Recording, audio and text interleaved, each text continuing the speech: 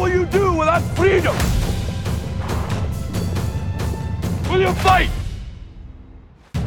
Welcome to Leverage Addicts, the podcast for investors looking to maximize returns through leverage. Join host, seasoned mortgage professional and real estate enthusiast Blandon Lerm as we explore property investing strategies and learn how to navigate the market to build new wealth. Welcome to another episode of Leverage Addicts, and today we have one of the top advisors in New Zealand sitting across me, Ziyang Cheng. Been working with us for a few years now. Just started from the client success team, or back then we called it the servicing team, and just servicing our clients and then just understanding properties, understanding mortgages, and really he just got better and better and better and better. And now if you just Google him, he will be in the top 10 in the last couple of years. So welcome, Ziyang. Thanks, Brendan. You're making me blush. So today, the reason why I got you on is because you have not only, tried to do the mortgages for the client, give them advice around how they could build their portfolio, but you really went into doing it yourself, and you've built a pretty decent portfolio in the few years that you've sort of started working with us. And so now, because as a tradition of the Leverage Addict podcast, you have to tell us how much debt you have. Cool. Yeah. So as of today, roughly around $4.5 million of lending. So $4.5 million. What's wrong with you? Why would you want so much debt? And debt is good, Brendan. That's why you taught me. I guess a bit of background about myself. I'm a Chinese-born Kiwi. Been in the industry for 5 years. As Brendan You're mentioned. Chinese? Yeah, so property was something that's always been in a conversation in our family. Yeah, I guess like from a very early age, parents were always talking about property. They weren't what you call, successful property investors, but just by purchasing properties throughout the years, they've done pretty well for themselves. Were they the first generation, if I may interrupt? Like, were they like sort of came here and they just brought you guys over as well? Yeah, that's right. So parents came pretty much with relatively nothing, working lower than minimum wage jobs at the time.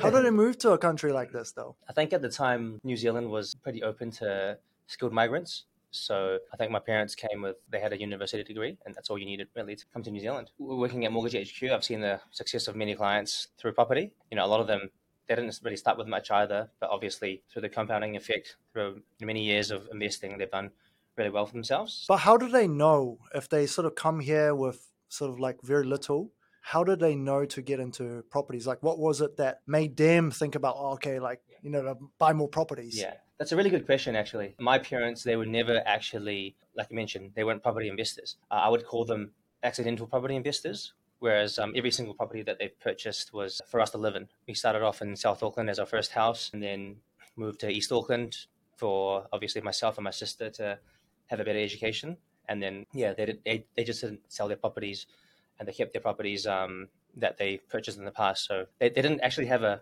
strategy in place to build a portfolio, but it was more so accidental. But even that made a huge difference. 100%. Looking at their position, if I knew what I knew today and I could add value to them back then, they would be in a much better position as they were today. Relating back to your story, because my parents, I wish I could have told them to hold on to a few more properties, whereas they just sold it to pay down the debt. My parents did the exact same thing. They wanted to sell their properties, but at the time, I think it was during the GFC, they bought their house at the peak of the market. They wanted to obviously move into the new house before selling the previous house, but the challenge was as soon as they bought the new house, prices plummeted significantly. So they thought, hey, look, let's just keep it. We'll rent it out. It's going to be a bit of pain, but maybe in the long run, we'll see some gain. And how much did they buy that house for, and what is it worth now? So at the time, I bought it for in 2002. They bought it for maybe $340,000, and when they were going to sell it, it was going to be worth around just over $500,000. So today, it's worth probably $1.5 million. So probably 4x since they bought the property 20 years ago. So that's the lesson about just holding on in the long term, because even if you bought in the peak, it seems like, man, such a bad decision. But if you could ride out the storm, you can come out the other end. Yeah. So interestingly enough, you said, okay, well, you looked at client situation, you learned from what they've done, apply it in your own situation. So then why did you decide to go and do it yourself? Yeah, I guess for me, it's, property is definitely a tool to build wealth, to build passive income, And the great thing with property is that we can leverage on it, right? So we don't actually need to have cash. And the other thing is, what are the alternatives, right? So we know that it's going to be pretty hard to save yourself to being wealthy. Yep. So what are my options? You got properties, shares, cryptocurrencies, bonds, etc. So to me, property is the one option that made the most sense. So that's a good thought. Looking at the alternatives, Yeah. and obviously some of those alternatives, they don't have leverage as well. Yeah. And that makes a property ever so attractive because the banks are allowing you to have really good terms on the mortgage. You can even have interest only. So you have some rental income to pay for the mortgage, and that really makes a lot of sense. So how did you get started in your first property? I had a bit of a deposit saved up for a couple of years, and I bought my first one in Christchurch. That property was a home and income, I think around like $900,000. At the time, the LVRs were 20%, so it was a lot easier to get into an investment. Means that you can put a smaller deposit Exactly. into So to 20%. invest in the property. Yeah, 20% deposit for a So right now it's 40%, but at the time it was much easier. And why did you decide to buy this particular property? What was it that you were looking at, like from what you've learned from clients? What did you apply there? I guess with this property, the main thing was I was searching for the cash flow. I also wanted to have a property in a major city as my first property. At the time, the numbers were really great. Like if I were to hold on to it, the per annum cash flow would have been like just over $20,000. So it was cash flow positive. It was, yeah. So it didn't put any strain on my situation at all. In fact, I would actually make money by holding this property. Yeah. So that was the thought process behind it. So essentially, if it's 20% deposit, you're getting 20K. You're getting like 10% cash on cash return. Yeah, I mean that's at the time, right? That's when the interest rates were around 2.5%, 3%. Man, I wish I had that kind of wisdom on my first properties, but that's really awesome. And so as you progress, I remember you bought that Timaru multi-unit. That was a huge project. You just had all the units rented out. It's like 6 units or something. And that one was like 11% or something after you finished. It's roughly 11% after finished. So a bit of background on that one to buy that property. And obviously at the time it was 40% deposit. So I didn't have anything at the time. So I went to mum and my cousin and I said, hey, look, this is a really good deal. We have to do this. And I had a little bit myself, like nothing significant, but mum and my cousin put together some deposit and basically they couldn't borrow money. So I was the one that went in to borrow the money. And they just came in with a deposit. So it was a win-win. I mean, how did you split the deal in the end? Is it just a loan that you have from them? Or did you give them like, hey, an upside, say, if you sell in the future, there's a profit share? Yeah, I mean, for mum, it's not much agreement. She just, let me do whatever. But with my cousin, it's he put in half of the deposit required. Essentially, by me borrowing the money, it actually increased my borrowing position by holding this property. So I said, "Look, I will take over the whole liability of the debt, and then you give me half of the deposit. I'll put in the other half, and basically we just 50-50 on everything. So the income, the equity, the upside, everything's 50-50. I really like that deal because it wasn't just a great deal itself, but there was a bit more creativity in terms of how you wanted to structure it, how you sort of get people together, give them a return, and then look at the strength and weakness on all parties. Correct. And then you create value because basically you're covering for each other's weakness. Yeah, 100%. And I think that's quite important in today's market as well. As you know, it's not very easy lending is a lot harder than before. So yeah, I guess it's important to be a little bit creative in how you can make things happen in this current market. So if you had to reflect back into your investing journey so far, yeah. Right, you're at 4.5 mil debt. That's quite a few properties. Yeah. So what are your 2 to 3 biggest key takeaways or lessons that, you wish you could do it again, or you would tell your earlier self if you could? In 2021, as you know, what happened with the property market, everything went 20-30%. Yeah. So at the time, I was also really keen on getting in on the fund. I also bought a property that was a land bank with a really low cash flow with the intention of potentially developing in the future. That property at the time it was a very good deal, but if you look at it now, it's probably like a pretty average deal. So I guess one of the lessons is it's what Warren Buffett says, right? Be greedy when others are fearful, and then be fearful when others are greedy. So at the time I was being greedy when others are also greedy. So I got burnt a little bit there. Like I said, for me, it's property is a long game, right? So my parents suffered the exact same mistakes throughout the whole property journey. Every single time they purchased property, it was at the peak of the market. It was a bit of pain at the time, but if you ride it out for long enough, then it should be.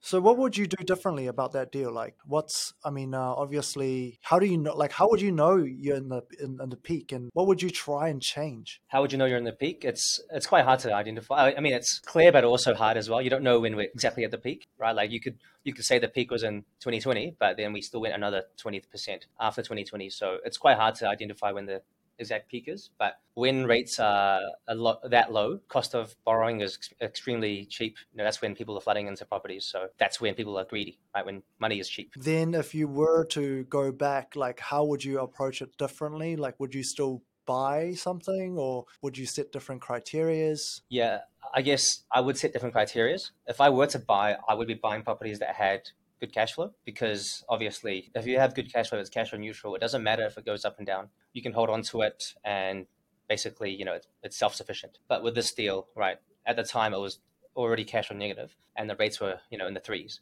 So now the rates are at 6%. So you can see it's going to be significantly cash flow negative. Yeah, so I guess, setting the different criteria and what I want to buy is probably what I would do. So setting criteria, like, were there other lessons that you feel were valuable for someone who's like newer or just sort of getting into it? The other lesson is probably you have to identify what's going to be suitable for your portfolio, right? So at the time, that buy was more like, for me, that was an impulse buy. I wanted to, get in the fun. I don't really need that property in my portfolio because, like we had a bit of equity from, obviously, I haven't said this already, but I had access to a few of my parents' properties for equity. Actually need any more equity. What we needed was more cash flow. It's about identifying what you need in your portfolio as opposed to just buying what you feel is right. So trying to look at the portfolio overall and just seeing what the needs are, opposed to, like, would you say strategy over perhaps looking at the overall portfolio? Like, would you just stick with one strategy, or would you try to maybe modify like the portfolio based on what it needs? Everyone should have a different strategy, right? Like there's no one size fits all, and it's all dependent on like where you are financially. Like for example, if you're a bodybuilder, sometimes some people might have stronger pecs, some people might have stronger legs. It's really about figuring out what your weakness is and working on that. So if someone is trying to get into property investing, like in the current market, and perhaps they are looking for something that has got good capital gains, what would you sort of recommend them look at? Like, what are some strategy that you think would be more fitting? There's so many strategies for capital gains, right? If you want equity gain in the long run, basically every property in New Zealand is going to have capital gains. Like if you look at the graph over the last 20, 30, 40, 50 years, there's no area that significantly outshone another area. People say Auckland is going to be better. Technically, it's not false, but you got all the regions experiencing similar gains. Yeah, I mean, Auckland is always going to be a great place to invest in, but the problem with Auckland is that we're going to have pretty bad cash flow. If you're going in with a small deposit and you're borrowing majority of the money, in today's environment, you're going to be paying a lot of money, like probably around just the one mil properties, you're going to be down maybe 30, 40, maybe $50,000 a year just by holding it. So yes, like capital gain is going to be there in Auckland, but it costs a lot to hold it. So would you say that really depends on the person's sort of financial position, like depending on like what their cash flow looks like? Correct. Yeah. They So might make a different decision. Yeah. So if the client has, if they got a high paying job and they can hold on to those properties with their personal income, then it's not a bad choice. But if you're a client whose the income is already quite tight, then, it's probably not a great choice to look into an Auckland property. Okay, let's just say I am happy to put in 35,000, 40,000 a year into the property, sink it into it, even if it's on negative cash flow, but I want really, really good upside. Yeah. What kind of properties would I look at? I would say properties with good location, first of all, and good development potential. You've seen what happened in the last couple of years, right? The properties that had the most capital gains were the ones with a bit of land in a good location. If you're happy to sink the money in, 30, 40K a year, then you can't really go wrong. That is a good sharing. So what about if something or someone is looking for cash flow? What are we looking at? What type of properties? The most obvious one is a multi-unit. So you might have a property that has 4, 5, or even 6 units on one title. So typically those will have much higher cash flow.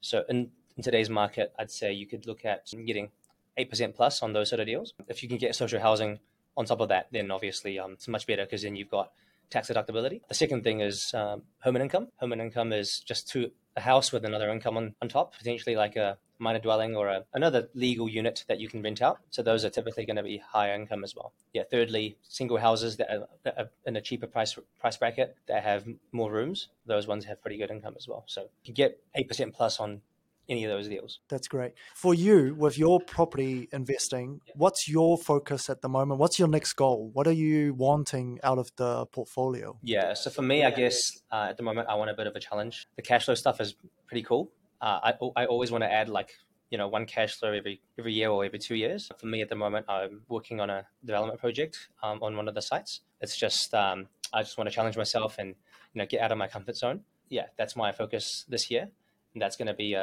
like a 6-lot development in Point England. After learning about your portfolio, perhaps you can share a little bit about your mortgage broking and that side of your work. What do you do for clients? Yeah, I guess for mortgage brokering, the main goal is to bring them from what we call a mortgage life cycle, right? We've got stage 0 all the way to stage 3. Depending on what stage they are, we want to push them through to the next stage. So essentially, the end goal is always to become financially free, and that's in stage 3. What we do is we assess our client's situation. We would provide advice on what actions we need to take in order for them to go to one stage to the next. And so for you, perhaps you can tell us a little bit about like some of the clients that you have helped. Like what are some of the results that you help them achieve that sort of motivates you and keeps you going? Yeah, we got clients coming with just one property, and they got brokers saying that, hey, look, you can't do any more. This is your income is capped. For us, we're more solutions based. So what we do is we look at the client situation and say, hey, look, maybe there's more avenues we can take to grow your portfolio. So in that client's situation, we did a few things, but ultimately we had to sell down one of our properties that was a lower yielding property. And then we managed to build a portfolio that had probably 6 or 7 properties in the span of a year. That's great. So if somebody wants to talk to you or sort of reach out or get some advice from you, Ziyang, how can they do that? Pretty easy. All the advisors in our company are really competent. Myself, anyone else you can reach out to. All of our details are going to be on the website. So just so you guys know, Ziyang's actually basically our representative for the advisory team. He's really lived what he preach, and so yeah, he's going to be great help. And I think he's really getting the younger advisors to really step up and just try and encourage them to do the same, living what we preach. Appreciate your time, Ziyang. And if you guys want to learn more, check out the YouTube channel, Mortgage HQ. And then if you are really wanting to sit down and read a lot as well, we've got our own book, The 3PF. You can purchase it on our website. Until next time, I'll talk to you guys again.